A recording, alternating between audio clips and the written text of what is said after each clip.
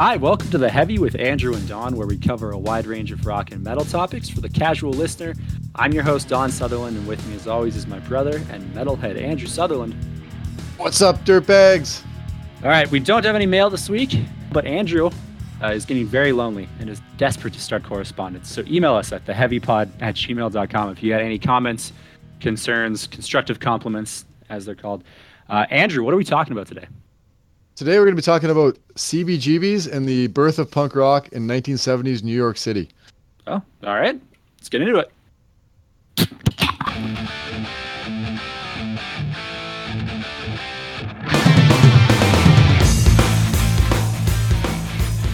I think we opened those cans at the exact same time, so it might sound like one single can opening again. Is that what happened? I didn't hear yours at all. I only heard mine. I opened it at the exact same time. We're just in sync, buddy. Fair enough. Yeah, we've gotten to our groove. Exactly. Got it going. By episode 8. All right, I've already forgotten what they're called. The heebie-jeebies? Oh, CBGBs. It was a bar in New York. Yeah. Oh, okay. So you've probably seen the shirts around, right? It's kind of more of a brand now than anything. The bar doesn't exist anymore. Right. But I'm going to probably jump around a little bit here.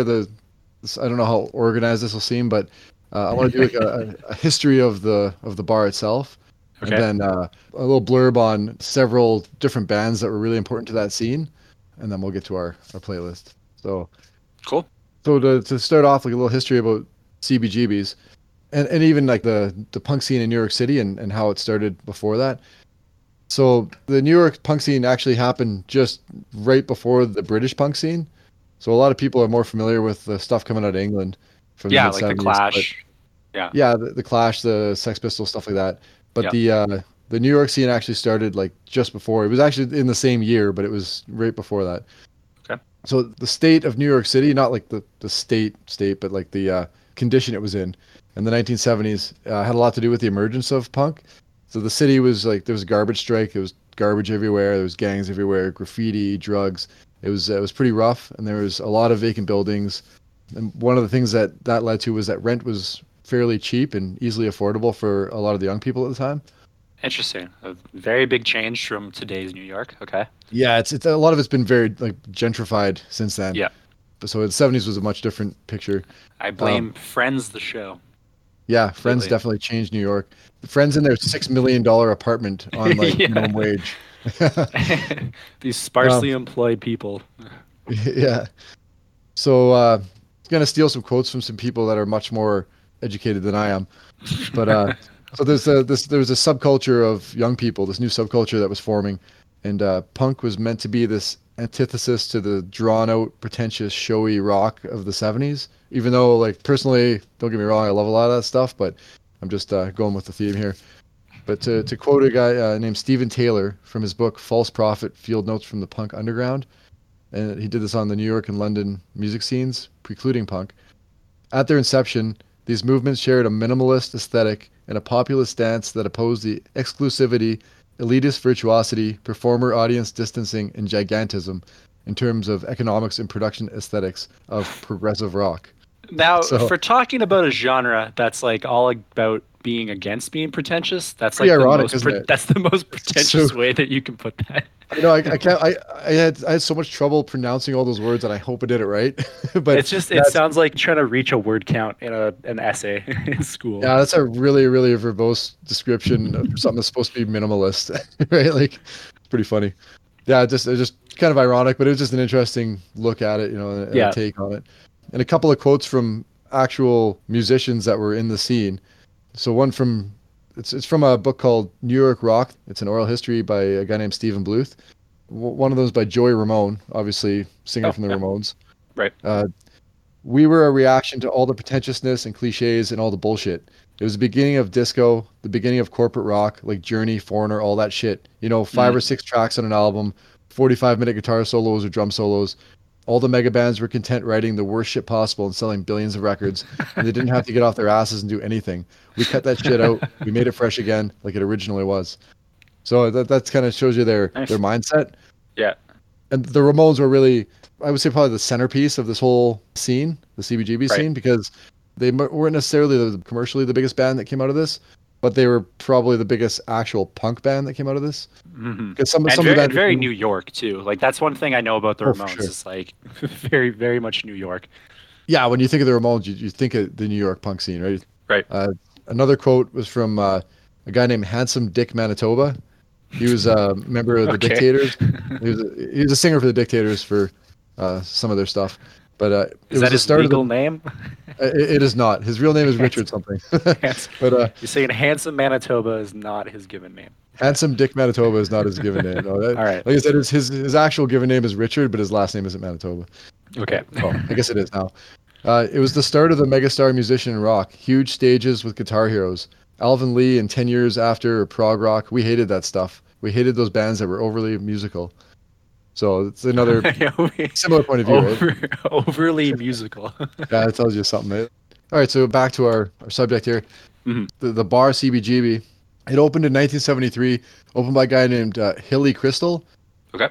So the name CBGB stands for Country Bluegrass Blues, which Crystal originally meant to showcase that kind of music. Although now the name is historically synonymous with punk and hardcore music. Yeah. Right? But originally because I guess it wasn't his favorite type of music, but he thought that it was popular at the time, so he thought that would be a good type of music to play at his bar. Obviously, that's not what happened. Ended up being local young people that played rock music would end up being punk music, and so it definitely wasn't a country bluegrass and blues bar. Yeah. But he added on that other acronym, the OMFUG. It stands for Other Music for Uplifting Gourmandizers, which a gourmandizer is like a voracious eater, and then Hilly said in this context he meant a voracious eater of music. So interesting. Okay, so he just leaned into it. Okay. Yeah, he was just trying to. Once they started having all these other bands that weren't of the music type that he originally named it for, he added that on just to kind of fit it all in, right? Right. Cool. So what made that bar so unique and what created such a great culture of artists there, it was a couple things. Like Hilly would only let them play original songs. So in Hilly's words, he said, "My determination to book only musicians who played their own music instead of copying others was indomitable. Originality to me was prime. Technique took second place." Although an interview that I read with Hilly's son Dana, he revealed that the main reason that rule came in was because Hilly didn't have any money to pay royalty fees for cover songs. Okay. So he couldn't afford it, but he's just like, nah, that's just the vibe of the place. Yeah. He's like, I respect it. I respect the reasoning. Yeah, it's pretty funny. And I've heard that a couple times where it seemed like there was this great idea, like only original music, but ended up being just too cheap to pay the royalty fees. Hey, I guess some good ideas come out of that. Like some good things were like you just have to do it yourself. It created this like unique culture at the time that all these great original bands came from, right? Mm-hmm. So his other rules, those are his two rules: only original songs, and his other rule is that all the bands have to carry their own equipment. And apparently they had to pretty much hook everything up themselves as well, which I'm sure didn't always turn out well. Also just another thing where like he just can't afford a sound guy, so it's like they just have to do it themselves. So I was reading a story from the Rock History Reader where there's a photographer named Lee Childers, Lee with 3 E's by the way. Oh, he recounts the first time I went to CBGB's was with Wayne County. Wayne County was a singer in one of the bands there. Okay. And there were 6 people in the audience. We ate the chili, which years later, Baby Buell was horrified to learn. She said, "You ate the chili? Div told me the Dead Boys used to go back in the kitchen and jerk off in it." I said to her, "So what? I've had worse in my mouth." But the funny thing is though, like if you watch the movie CBGB, they had a similar scene in that movie, but instead of that guy, it was actually Hilly's mom. There's like Hilly's mom's at the bar eating the chili, and Joy Ramone comes up to her and tells her that, and she uses that line.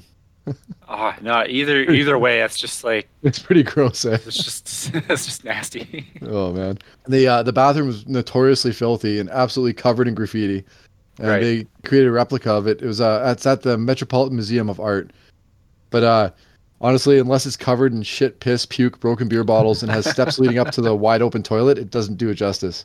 Because I saw pictures of the original bathroom and it's freaking disgusting. But in that movie, if you watch the movie, they do a pretty good job replicating how disgusting that bathroom was. Right. Okay. So now I'm just going to go through a bunch of the bands that I want to talk about, like some of the more important bands from the scene. We'll start sort of chronologically. So I want to talk about the New York Dolls first because they were a band that actually never played at CBGB's until 2006, which was the year that they had their final show. Oh, So they were a big influence on a lot of the other bands around there, but they never actually played at the bar. But New York Dolls, if you haven't heard of them, they basically started the trend of like dressing up like women, the glam rock look. right. Definitely more towards the 80s hair metal scene, like the influence they would have had. But musically, they have like a really stripped down garage rock and roll sound Yeah. to the music, like short, simple I imagine songs. that kind of dressing, because in the 80s it would have been a little more mainstream. That must have been more rebellious, I guess. Yeah, I think I mean they probably I don't think they were able to book a lot of big venues, but they definitely had at least musically had a big influence on that scene. Okay. And so this is like a couple years before CBGBs and the punk scene. All right, so yeah, going on from the New York Dolls. So they're the only band that I'm going to mention that wasn't a band that actually played at CBGB's back in the heyday there in the 70s. The first band I'm going to mention is a band called Television. I'm not sure if you heard of them. So I have not. Television was one of the first bands that played regularly at CBGB's, and they aren't really necessarily what I would call a punk band. To be honest, they'd probably be more along the lines of what you listen to more, like the indie rock sort of vein or like alternative rock. Hmm. But they were right around that scene, and like I said, they're one of the first bands that played there regularly. Their music was a lot cleaner and more technically sound compared to a lot of those other bands, the more punk bands. Right. But like I said, I could hear a lot of their influence on a lot of modern day alternative and indie stuff. Television's manager is a guy named Terry Orrick, and he convinced Tilly Crystal to give the band a regular gig there. And in the movie, Orrick was played by Johnny Galecki from Big Bang Theory. Interesting. Yeah. Do you think that's good casting, in your I opinion? I really don't know because I never met the original guy, but I mean he fit the role pretty well in the movie, I think. Okay. Yeah. Actually, to be honest, like that movie, like I said, it's not necessarily 100% historically accurate, but it's Yeah. pretty entertaining, and there's actually a lot of actors you'll see in it that are fairly well known. Like there's actually quite a few almost A-list actors in it. Yeah, like So, it popped up when I was looking up the bar, and I see Rupert Grint and Alan Rickman. So you got Harry Potter yeah. people in there already. Well, Which is Alan Rickman's sold. plays Hilly Crystal. He's like the main character of the movie. Oh, okay. But yeah, Rupert Grint, I'll bring him up in a bit. I'll let you know what character he played in that. Okay. Cool. So the next band we'll go to is the Ramones. So the Ramones and the bar are pretty synonymous with each other. The Ramones started out there. They had those uniforms with the ripped blue jeans and the worn out leather jackets, and they're stripped down minimalist guitar rock, and they had this do it yourself attitude, which was such a far cry from, like I was talking about before, that pretentious showy stadium rock at the time. Yeah. The exact thing that's being rebelled against. Yeah. Yeah. So they played their first show there on August 16th, 1974, and they actually played there 74 times by the end of that year. So they played there Wow. a lot. But Okay. this being said, their sets were like 15, 20 minutes long. So Oh, so they're only playing like 4 songs. it's the Ramones, man. They're playing like No. 10 songs. Just a good point. Yeah, I guess Their when songs your are all like a songs are- minute and a half, 2 minutes long. you know, I'm talking like your a full songs are set that of short, songs. Yeah. Yeah. That's like a whole album. Yeah. So their songs were short and simple, like no guitar solos, purposely because of the way they felt about the state of rock. Right. And just a little thing that I read, the drummer from the Talking Heads, who were another band that we'll talk about that was in that scene, a guy named Chris France. He remembers Johnny Ramone being mean and dictatorial, like, and he recalls the Ramones used to stop in the middle of playing and just start fighting. That makes sense actually. From what I've read about the Ramones, it's like it must have been Johnny. I knew one of them was the hard ass. Like he was the leader of the band. Oh, there's one story. I didn't write down all the stories that I read because it's just too much. But one of the stories they're talking about is they were at like Stonehenge or something like that, and the guys wanted to go out and check it out, and Johnny like wouldn't let them go. And I think they ended up going anyway. But he was just like on the bus and be like, "No, like we're not doing this or whatever." And he was like trying to tell them they couldn't go. Yeah. So the next group we're gonna go to, is a group called Johnny Thunders and the Heartbreakers. The Johnny Thunders was the guitarist from the New York Dolls. So after he left the New York Dolls, he formed the Heartbreakers with drummer Jerry Nolan, who was also from the New York Dolls, and Richard Hell, who had been with Television. So, like I said, these guys, a lot of them cross over and to different bands. A lot of them come in and out of these stories here. Right. The band sounds had roots in rhythm and blues, but the energy and the loudness of punk music. So they only recorded one studio album. It was called LAMF, which is, I guess, New York slang for like a motherfucker. Okay. So pretty punk rock, I think. Yeah. But I guess when they recorded, they had a lot of trouble recording that album. And although the band had a really great live sound and they were supposed to be really good, they just had a lot of trouble getting that sound to replicate in the studio. And a lot of it had to do with just the recording mixes. And then the band members all had bad drug problems and they just had a lot of trouble like getting it done. So that Richard Hell guy, he would leave Johnny Thunders and Heartbreakers and he would form a band called the Voidoids, Richard Hell and the Voidoids. And Hell's biggest contribution to early punk, or one of his biggest contributions besides music, was his style. So he was one of the first guys to start with the spiky hair and the ragged clothing. So okay, so this is like mid 70s that he starts that look? Yeah, this would be, I guess, 1975, 1976 when he was in that scene. Right. Like mid 70s. So, because what happened was Malcolm McLaren actually was managing the New York Dolls at the time. He saw, I guess, Hell went out one night and he had like a fight with a girlfriend or something and his clothes were all ripped up and he had pinned them all together with a bunch of safety pins. And so Malcolm McLaren saw him and he like took this look back to England and he used it to create style for like when he created the Sex Pistols and stuff over there. I don't know what I expected. It just seems so silly. It's like this guy's in just a terrible place. It's like, there's something there. Well, though, but the thing about Hell though is, it actually his style was really contrived, and that's kind of disappointing to me, because even in one of his interviews, he said he arrived at the haircut by analysis. I'm like, that sounds so stupid. Like you expect it to be something that just came out by accident or like by chance, you know? Yeah. But I mean, although the thing with the safety pins happened to be maybe by chance, a lot of his style with the hair spike and the clothing and stuff, a lot of it he actually cultivated that look. So it's kind of a little disappointing, to be honest, but it's still kind of neat to know where some of that comes from. Yeah. It's sad that he like really worked at it just because of the world that it's in. Like you expect, it's like it just came out naturally. I would be even more disappointed to find out a similar thing about how Kurt Cobain has like a really specific look. Like in MTV Live, he's got like the greasy hair, sweater, he's got the sweater, old sweater and stuff. Yeah. If I find out that he spent like hours working on that look, I'd be even more disappointed. Yeah, true enough. I may just not read about that because I would rather just not know. you don't want to find out. It would also surprise me more just based on who he is. But so we're gonna move on to the next artist we're gonna talk about. A lady named Patti Smith, and sometimes she's known as the godmother of punk or the punk poet laureate. A couple of nicknames that she had. So she was a multifaceted artist. She actually created art and wrote a lot of poetry. And after she ended up combining her poetry with music in the early 70s, she started making, like, doing songs or whatever and performing. And she formed the Patti Smith Group. And they ended up performing regularly at CBGBs also in the early days. And so a quote from her, she was fairly well spoken. Like they said she was a poet and stuff. And yeah. But a quote from her is, "The real thing was to keep rock and roll in the hands of the people. Keep it as a grassroots and cultural voice, not something that was big and glamorous and materialistic. The real heart of rock and roll is its revolutionary cultural voice." So that's another idea of where they were at, their mindset, what they were rebelling against, you know? Yeah, it's funny because that one's like well spoken, but it's not nearly as pretentious as some of the stuff like the journalists are saying when you talked about earlier. Well, I mean, she's right in the scene. She's a real person. It's not some academic who's writing about something from a distance. It's not like outside analysis. She actually understands exactly what it is. Yeah, and she actually performed the final set at CBGB's final show in 2006 when they shut her down. That seems fitting. Yeah.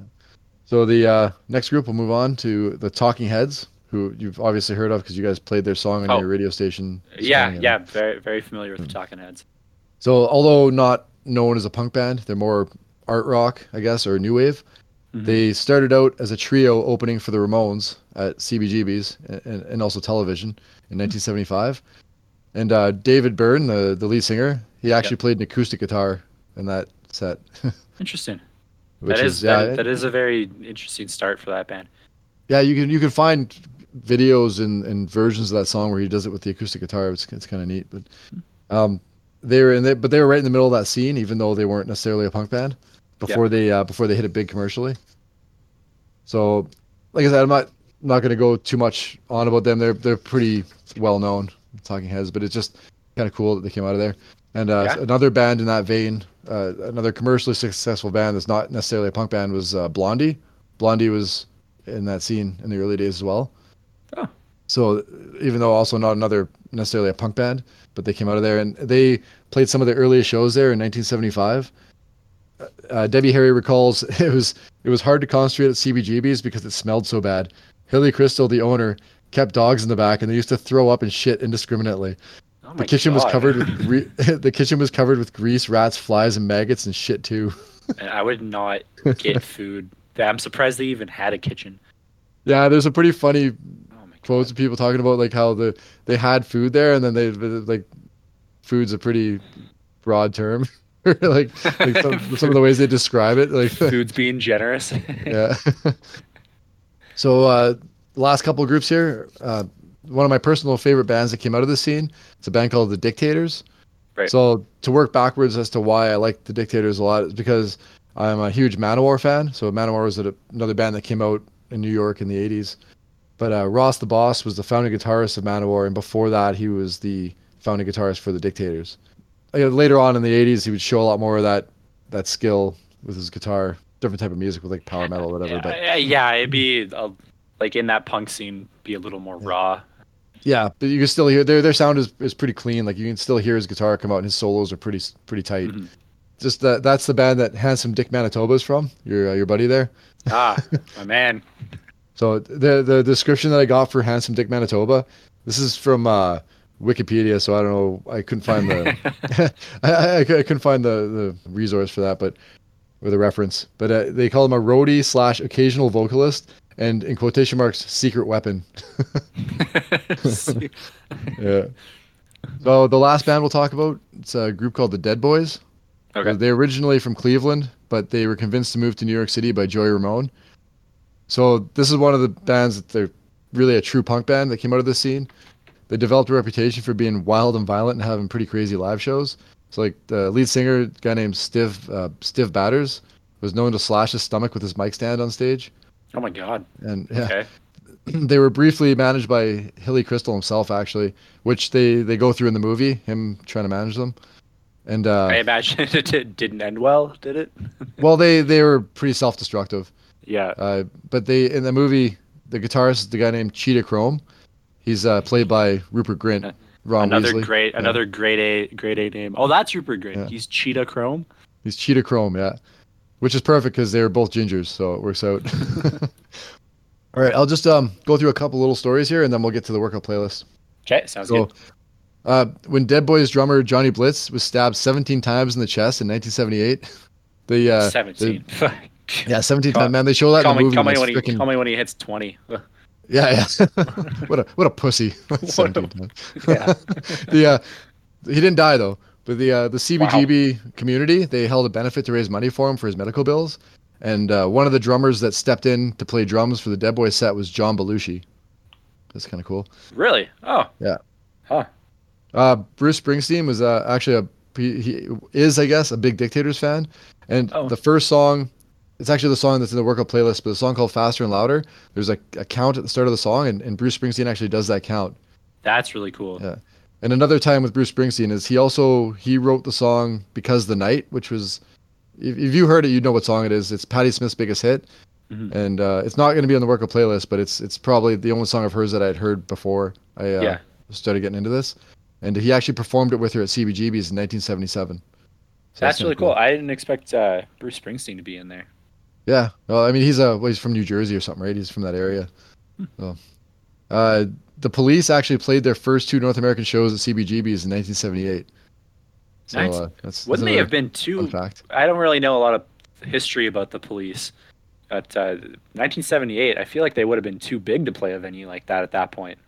I think they were probably big over in England, maybe, but they were probably just like I can pretty much guarantee that they played their first two shows there and never went back. Yeah. I they're- can't see Sting being like, yes, this place is great. But this is probably right at the start of them kind of blowing up, right? Yeah, and But trying to break into the North American market. Yeah, exactly. It sounds like at least one of those shows was to an almost empty room as well, which is crazy. Wow. To me. Okay. Yeah. Oh, okay. And I just also- looked it up, and their first album was 1978, so that would have Okay. been just as they were trying to break Yeah. in. They probably blew up like right after that. But Yeah, like that first album's platinum all over the place. So yeah. and also the Misfits would play their first couple shows at CBGBs in 1977 as well. See, that makes sense. That one Yeah. makes sense. Just a few other bands I'd like to mention and musicians that played at CBGB in the early days that we didn't really talk about in depth. There's a group called the Miamis, the Stilettos, a group called Mink DeVille, a punk band called the Cramps, Wayne County and the Electric Chairs, the Shirts, and also the B-52s. All came out of that scene. Yeah, so Cool. they're just some of those bands are not just like I said, other bands that aren't necessarily punk or bands that aren't as well known, but they all Yeah, came from it was a there. jumping off point for a lot of groups though. Yeah, I mean, some of those bands like Blondie got huge, right? Blondie was Yeah. one of the biggest bands in the early '80s there for a while, and Talking Heads as well were huge. And I mean, the Ramones in Like their own right were huge for a punk band. Right? B-52s, and you got the Police in there. It's crazy. Yeah, a lot of. I'm just name dropping left and right, man. yeah, that's All awesome. right, so ready to get into the workout playlist? Yeah, let's get into it. I ain't got time to bleed.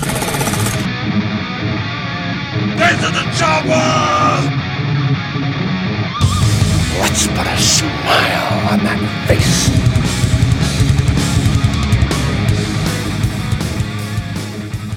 I took the wrong week to quit drinking. The first song we're gonna go with it's called "Personality Crisis" by the New York Dolls. Okay. So it's stylistically, like I was saying before, they were influential with like the '80s hair metal scene, but musically, their music was really close to this where punk rock would come from. Though this raw, loose, like garage rock style, definitely got some Rolling Stones influences there.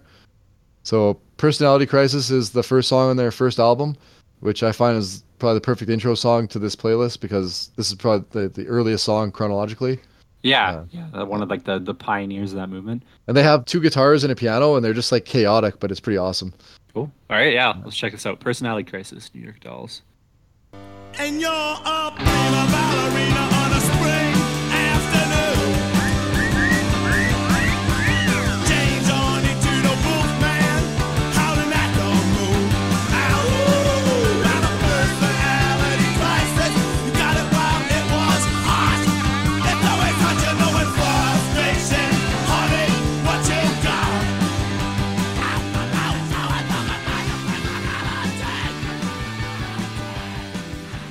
Funny because they have like the bluesy piano and guitar, and then he's just screaming the lyrics at you. Yeah, it's pretty wild, eh? I like it. I like it a lot. You just imagine them all dressed like chicks, just going crazy, man. Like I don't have to imagine it because it's the album cover. It's not, right there. Honestly, it sounds like a show that I would freaking really enjoy. It sounds awesome. Yeah. All right, ready for the next one? Yeah. Okay, we're gonna move on to one of the less punk bands of the group here, Television. But I'm gonna go with their most punk song that I could find. It's a song called "Double Exposure," and you'll have to go on YouTube because the only version I could find was a live version on YouTube. Okay. But it's like I said, it's one of the bands I wouldn't classify as punk. But "Double Exposure" was a song they played right in the early days, and Richard Hell was still in the band. It's got like a fairly heavy riff, and like it's probably the closest thing to an actual punk song that they did. Right. So check it out. It's Double Exposure Television. Oh yeah, it's a really obscure video. Let's check this out. Get bored with your complication. I find it hard to make differentiation. You speak odd with funny connotation. Man, I just can't make translations. I look at you, I almost lose my composure. When I look at you, I get a double exposure. It's funny, that one sounds like the New York Dolls song. Like you listen to it and it sounds punk. It sounds very punk. This one almost sounds kind of like 60s rock. Yeah, well, like I said, Television wasn't really musically a punk band. If you if you listen to their first full length album, it's not bad, but it's definitely not. It's definitely a different vein than a lot of what we consider punk. It's a lot more, Yeah. like I said, more like technical and like kind of experimental sounding. It's kind of different. But It's good. They're good I though. like Good. it. Yeah. They're a good band though. All right, next song is Yeah. All right. Song 3. we're gonna do a song called "Beat on the Brat" by the Ramones. I don't know Okay. if you heard this one. So it's Might have. super simple musically and lyrically, but to me catchy at the same time, like a lot of the Ramones stuff. And there's something about Joey's voice in the song that I just really love. And as usual with the Ramones songs, it's really short, no solos, but pretty classic. And honestly, a close second here would be "I Want to Sniff Some Glue," which is actually a song from their first album. Actually, I have this here. It's called "Now I Want to Sniff Some Glue." Thank you very much. Make Oh, you now I want to sniff. Yeah, sorry. you gotta get the right time yeah. stamp there. It's not later. It's not before. No, like it's right now. Right, Yeah. frickin' now. Yeah. Okay. Beat on the Brat, Ramones. Check this out. What can you do with a brat like that toes on your bum? What can you lose?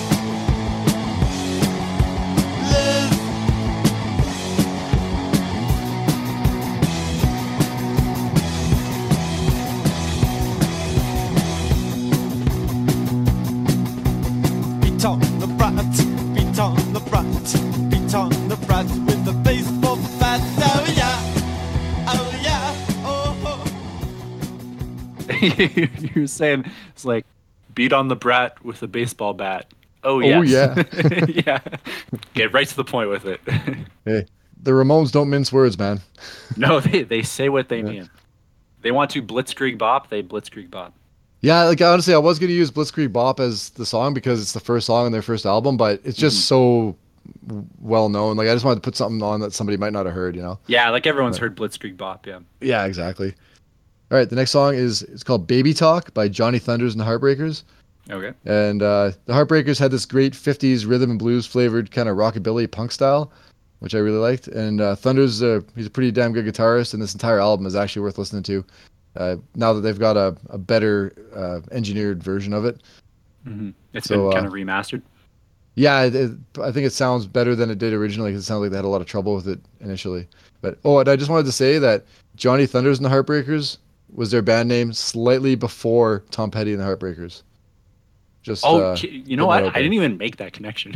Yeah, if somebody does though, they were the first, the Heartbreakers. I didn't even think about that. You know, Yeah. I'm not the biggest fan of Tom Petty, so good.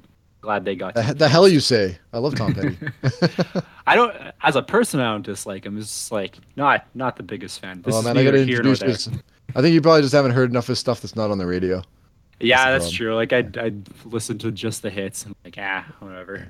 All right, God uh, damn it, listen to Baby Talk. Yeah, sorry, baby talk. Johnny Thunders and the Heartbreakers. Well, I don't mind better anytime. You and me, baby, I tell you alright. Well, I don't mind. I don't mind. I don't mind. I don't mind. I don't mind. I don't mind. Take your time. I don't mind. I don't mind. I don't mind. I don't really mind. That's alright. That one's very punk. This is what I expected the sound to be like. I like it. Yeah, this is one of my favorite bands from this list. They that album, that Like a Motherfucker album, it's actually really good. Yeah, no, I enjoy that. It's like very, very straight to the point. Like we're just gonna be angry and scream for a bit. But you can, but you kind of get, even though it's like aggressive and fast, and it's also got that that weird R&B feeling to it, right? Like that 50s style kind of. But it's mixed in. It's like 50s rock sped up and like heavier. You know, it's because you can be like angry doing music and be more experimental, where it doesn't really have a structure, but it does still sound like music. If that makes sense. What do they call that kind of jazz where they just play? It's like I don't know, where it's like the notes free are all wrong. jazz or whatever. Yeah, I think it's a joke from The Office where it's like, I hate jazz, just play the right notes. Okay, the next song we're doing here is called Blank Generation by Richard Hell and the Voidoids. Okay. So to this song, to me, the music and the lyrics are kind of an epitome of that scene, like instrumentally loose and raw, but with a fairly catchy bass line. The lyrics are pretty angsty and bleak. So to me, like this just sounds like a mid 70s New York punk song. So Right. Give it a Okay. try. Cool. Yeah. Blank Generation, Richard Hell, and the Voidoids. Triangles were falling at the window as the doctor cursed. He was a car too long, forsaken by the public eye. The nurse suggested her daughter that I breathe my first. The doctor grabbed my throat and yelled, "God's consolation prize." I belong to the blank generation and I can take it or leave it each time. Well, I belong to the generation, but I can take it or leave it each time. Take it. Is the one I listened to. It says it's the 2017 remaster, and I don't know if that has anything to do with it, but It'd be the same thing. it sounds really well produced. Yeah, Like, the versions that I find are fairly well produced too. It's hard to find like unless you find a live version. Yeah, the punk songs can be very like they're angry and they're raw, but like this one it's very technically well done. Yeah. No, this is one of the. I'm not a huge Richard Hell and the Voidoids fan, but that song is pretty solid. Mhm. The next song we're gonna do is a song called "Pumping" by Patti Smith. Okay. So, a lot of Patti Smith stuff to me, like I was saying before, is pretty much just her poetry with music added on. And although she's like really iconic and very well known from that scene, she's not really heavy for the most part musically. Okay. But this song is actually a relatively fast, heavy guitar-driven song, and she's got pretty aggressive vocals in it. And I mean, it's pumping. It's like talking about your heart pumping. Like it's a pretty good energy song. Right. My personal favorite Patti Smith song is a song called "Free Money," which is off her first album Horses, but it wasn't heavy enough to put on this list. So I'll put that out there if someone wants to check that out. But Yeah. "Pumping" is the song we're gonna go with here. Okay. Cool. Pumping, Patti Smith. All I say, your stance is bye, bye, bye, bye, bye, bye. Oh, baby, oh, into the center of my brain and baby, go, and feed the hurricane. Oh, go into the center of the airplane, baby, gotta move to the center of my pain and my heart starts pumping, my fist starts pumping. Oh, say, to the beat. Yeah, you're right. It fits right in there. Yeah, I mean, I try to make the workout playlist somewhat energetic and cohesive. heavy, right? Yeah. Yeah. No, it's good. I like it.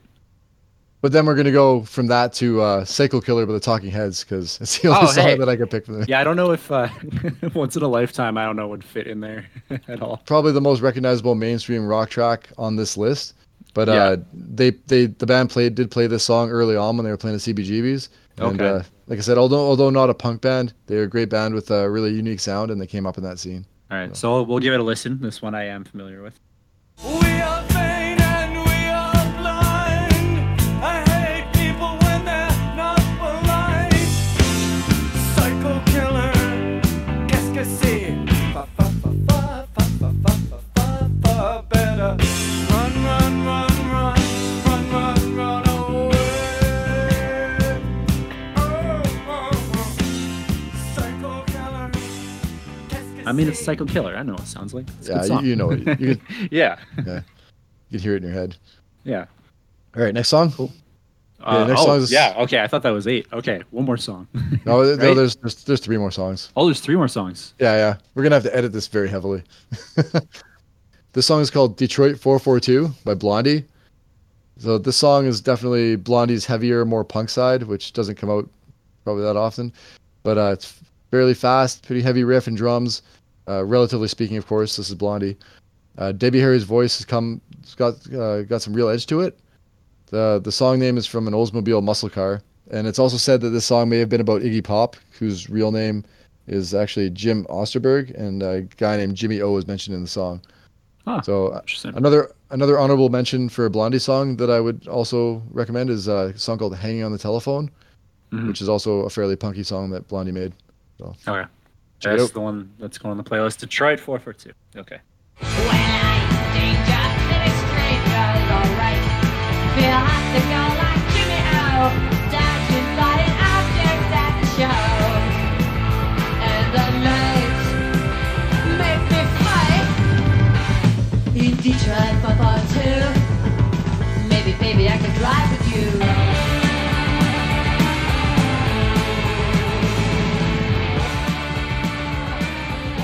Yeah, it's about as punk as I can see Blondie going. It's good. It's like faster. I like it. Probably something you haven't heard before from them, eh? Yeah, definitely. I haven't listened to a ton of Blondie, like kind of Yeah. just the hits, but still, like it's that's interesting. All right, next we're gonna do a song by the Dictators, "Faster and Louder." I talked about it Okay. before. So this is the first album in which Handsome Dick Manitoba actually performed all the vocals. It's a great opening track. Definitely faster and louder, like the name suits the song. It's got a nice little solo from Ross the Boss. You know, they're one of the more musically tight bands on the list. They sound really professional and good, but they're like Right.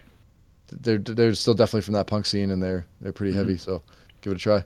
All right. Faster and louder, the Dictators. I can talk faster and louder. I can eat faster and louder. I can screw faster and louder. I'm a man, faster and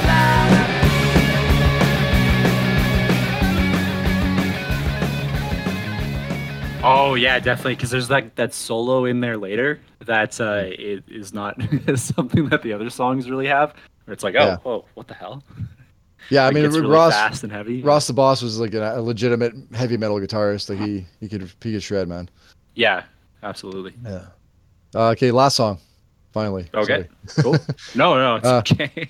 I guess, so- like we said before, they're all like 2-minute songs, so it all comes out to the same. Yeah, that's true. So the last song we're gonna do is "Sonic Reducer" by the Dead Boys. It might be the Dead Boys' most well-known song, but Dead Boys were definitely a punk band. They played punk. They lived like it, man. Like they. But this song, it got kind of an evil-sounding opening guitar. I thought it was actually a bass, but then I watched the live video and it was actually a guitar, or maybe it was just Okay. in the live version. But Yeah. and then Stiv Batter, the vocalist, he's got these like scathing, angry vocals, and he's I don't know, man. It's a pretty great shredding from guitarist Cheetah Chrome. I definitely recommend checking out the live version of this from 1977 on YouTube as well from CBGB's. Okay, So- cool. So okay, I'm gonna listen to the recorded one. But yeah, listen to the recorded one. But yeah. give the I recommend to the listeners to check out the video after. Yeah, for sure. Okay, Sonic Reducer, Dead Boys. People out on the streets, they don't know who I am. I watch them from my room. They are just passing by, but I'm not just anyone. So I'm not just anyone. I got my dumb machine, got my electronic dream. Sonic producer, ain't no loser. I think the song was in a Tony Hawk Pro Skater game. 'Cause I Very recognize likely. it. I recognize it. That's a compliment. Those are very Yeah. good games. Yeah, no, I really honestly that might be my favorite song on the list. Yeah, that and Faster and Louder are probably my two favorites, and but I'm also a big fan of the Heartbreakers stuff too. Yeah, All right, that's it for the workout playlist, buddy. that's the last song. Okay. Yeah. Cool. I guess that's it. Is there any news about the CBGB? I almost said heebie-jeebies because I guess you said it closed now or something. Yeah, it's been closed for about 15 years. Yeah. So, Actually, I saw that it popped up. It said it was like a Patagonia store. Oh, maybe it's changed again because it was some kind of fashion designer's store. Yeah, I don't know. That might be an old article too. At some point, Yeah. they owned it, so it's definitely not like a music venue anymore. I want to do a show covering the 80s hardcore stuff and like some other bands Yeah. that came up in that scene later on. Yeah, So we'll talk more about the current stuff cool. next time. All right, cool. Sounds good. All right, that is gonna do it for this episode of The Heavy. See the show notes for a complete list of songs you heard in this episode. Went over a lot. Be sure to subscribe to us on Apple Podcasts, Spotify, or your favorite podcast app. If you like the show, please tell a friend and leave us a star rating. Our website is www.theheavy.ca. You can email us at theheavypod@gmail.com. Follow us on Instagram and Twitter at theheavypod. Our show is edited by Ian Sutherland with Andrew doing all of our research. Our brother Rob designed our logo, and our theme is Stallions the Highway by Savage Blade. I'm your host, Don Sutherland, and this is actually our last episode of the season, so we will catch you again in a couple of months. Be sure to stay tuned to our social media to when we're going to be launching again for season 2. And thanks for listening. See you later. Hey, you stole my line, Don. Sorry, I started ad-libbing. I only have one word and you stole it.